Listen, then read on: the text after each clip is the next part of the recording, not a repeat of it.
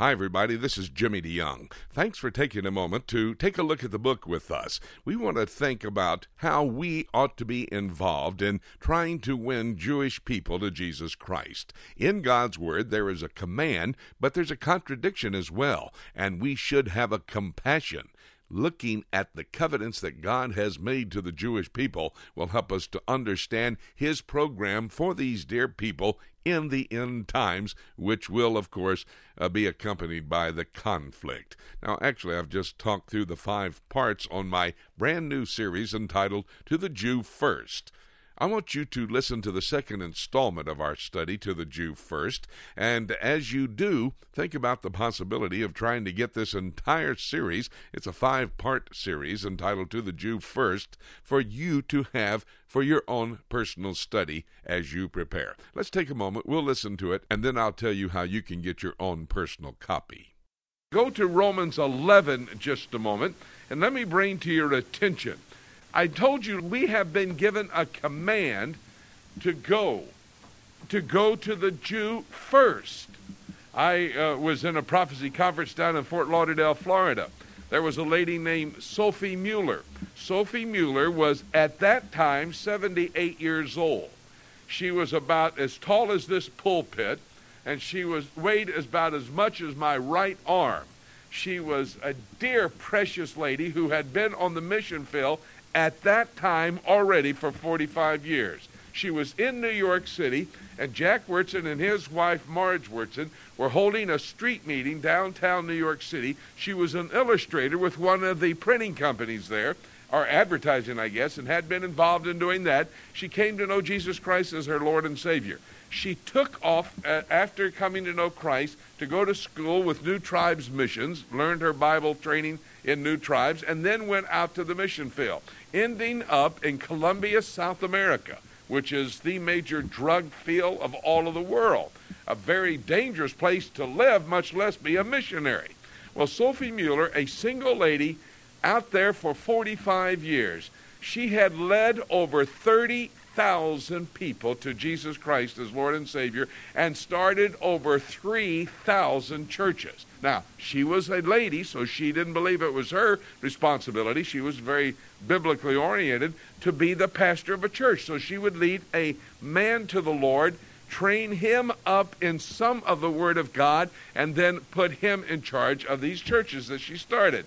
She was unbelievable. I was the main speaker at this at this missions conference. Sophie Mueller was a missionary there. I remember we went out after I spoke that Sunday morning to eat, and the pastor, on the way to where we were going to eat, we were going over to one of these famous hotels where they had the Sunday brunch, and pig out on breakfast and dinner and just have both meals at one time there. I was looking forward to that, man, and we were going over there. And on the way, the pastor and I were bragging about Sophie Mueller. Judy and the pastor's wife were in the back seat with Sophie. I mean, they didn't even know Sophie's in the back seat. She was so small. And we were bragging about her, and she leaned up. She tapped the pastor. She said, "Pastor, would you please quit talking about me?" He said, "Well, why?" He said, "Because you're going to take my reward away from me when I get to the judgment seat of Christ. I don't want your adulations here. Please don't talk about me anymore." So we shut up. And then finally the pastor thought he better say something, so he said, "Well, Sophie, whatever you need for your ministry, our church is ready to stand behind you financially. You tell us what it is, we'll supply all of your needs." She leaned over and said, "Pastor, got everything I need. Please give that to somebody else." I looked at her. What in the world is she talking about, We get over to the hotel for this big brunch, and I'm taking 2 or 3 plates and loading them up. Man, I'm going to pig out today. She goes over and gets 3 pieces of cantaloupe, goes over and sits down at the table. Pastor says, "Now, Sophie, this is all available. Are you sick or something? You can have more than the cantaloupe." She said, "No, I can't either." She said, "My men are there in Colombia in the jungles, and all they're going to have to eat is a piece of cantaloupe."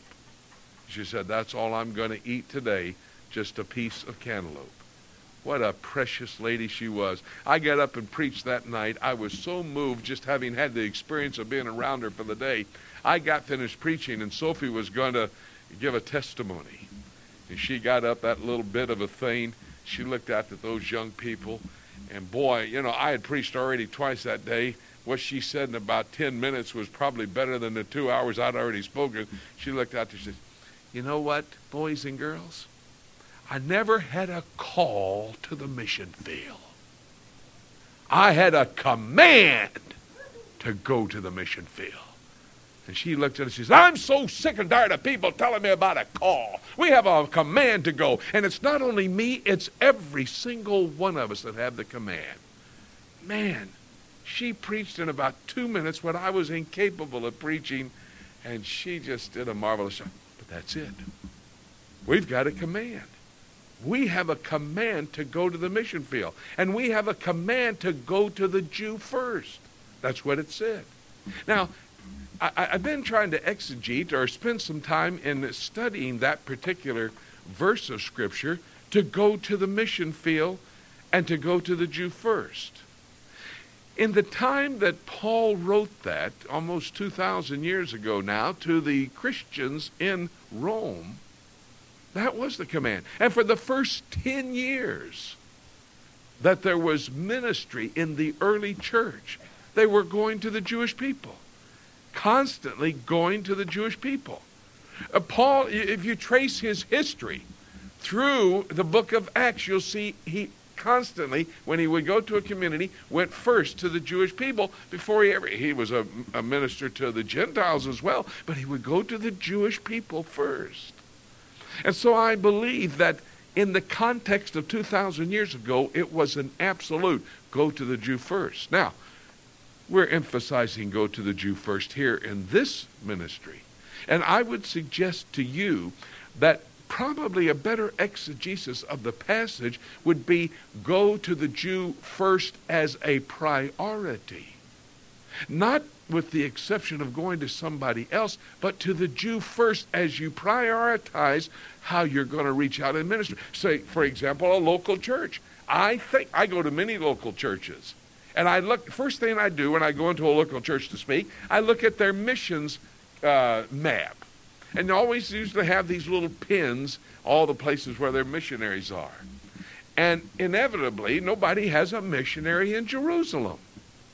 And so I go to them, I said, you know what the Bible says? Start in Jerusalem, go to Judea and Samaria and the uttermost parts of the earth. I said, I see you're out there in the uttermost parts of the earth. Have you started in Jerusalem? So as a priority, I think the verse is probably talking about as a church body, go with that priority to the Jew first.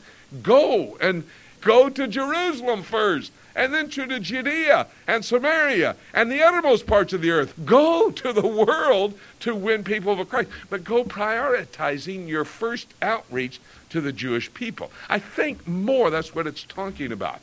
And why do I say that? Because I've read some other scriptures in the book of Romans. Are you at Romans 11? Let me show you something in Romans chapter 11.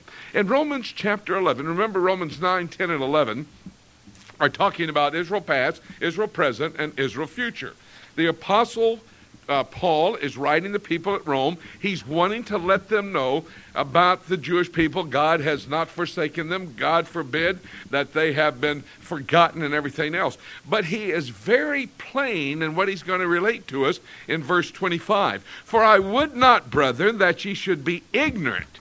By the way, he doesn't want us to be stupid about this. I would that you be not ignorant of this mystery, lest ye should be wise in your own conceit, that blindness in part is happened to Israel until the fullness of the Gentiles be come in. Boy, that's an interesting verse.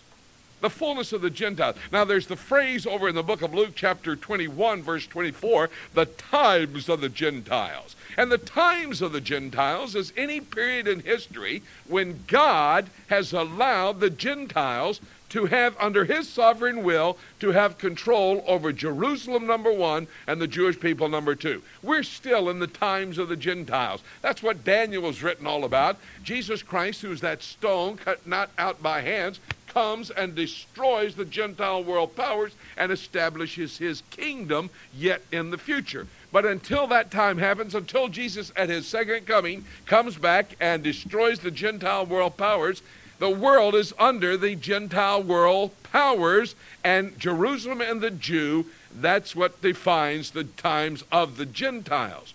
But this is talking about the fullness of the Gentiles.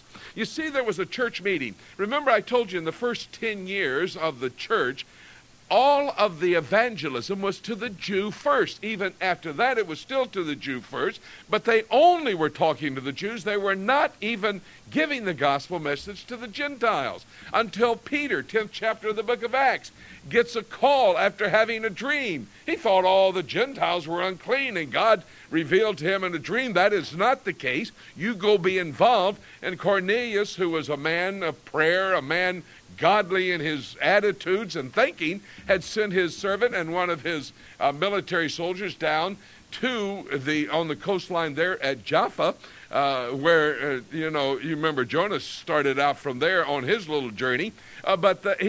Peter was staying down there with Simon the tanner, and so the entourage went down and got Peter and brought him up to Caesarea, and he led the first Gentile to the Lord. That's about 10 years after Jesus had gone back to heaven and after the church had been established, and all these Jewish members were in the church. Some interesting things happened after that. The Apostle Paul started going to Gentiles, so they had a church conference in Jerusalem. James was the pastor, called this church council, and they talked about their responsibility to winning Gentiles. And they made a decision. That was God's plan. God's plan is to reach Gentiles. And when Paul writes now, he conveys that to the Romans. He said, I don't want you to be ignorant of this. The Jews have blindness. I think probably that King James word there could have been translated better, have hardness of heart. Blindness, they're not really truly blind. They can see. They can read. But they are hardened in their heart to receiving the gospel message. So probably, instead of blindness, the hardness of heart. Notice what it says again. It says that the hardness of their heart are blindness in part. By the way, that's partial blindness. Now, I've given testimony at our church in Jerusalem. Jews have come to know Jesus Christ as Lord and Savior.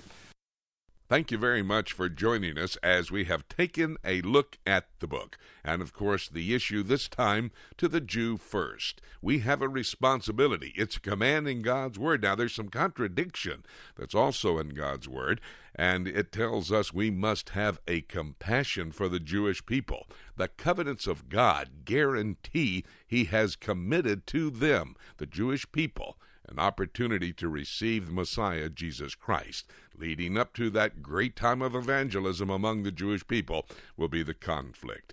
And basically, I've just talked you through this entire series. If you would like to have your copy of To the Jew First, which explains the whys and hows of sharing the gospel of Jesus, the Jewish Messiah, with God's chosen people, then I would suggest call our toll-free number. It's 877-674-3298.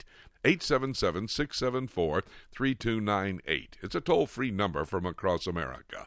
Or you can go to our website, prophecytoday.com, go to the shopping mall, and be able to then order your copy of To the Jew First. It helps you to understand how to communicate the Jewish Messiah to the Jewish people. By the way, the fact is that this is all evidence of the soon coming of Jesus Christ, which is preceded. Every activity of end times prophecy is initiated after the rapture of the church. Now, the rapture could happen at any moment. In fact, let me just say this. It could happen before I complete this sentence, but if it doesn't, let's keep looking up until.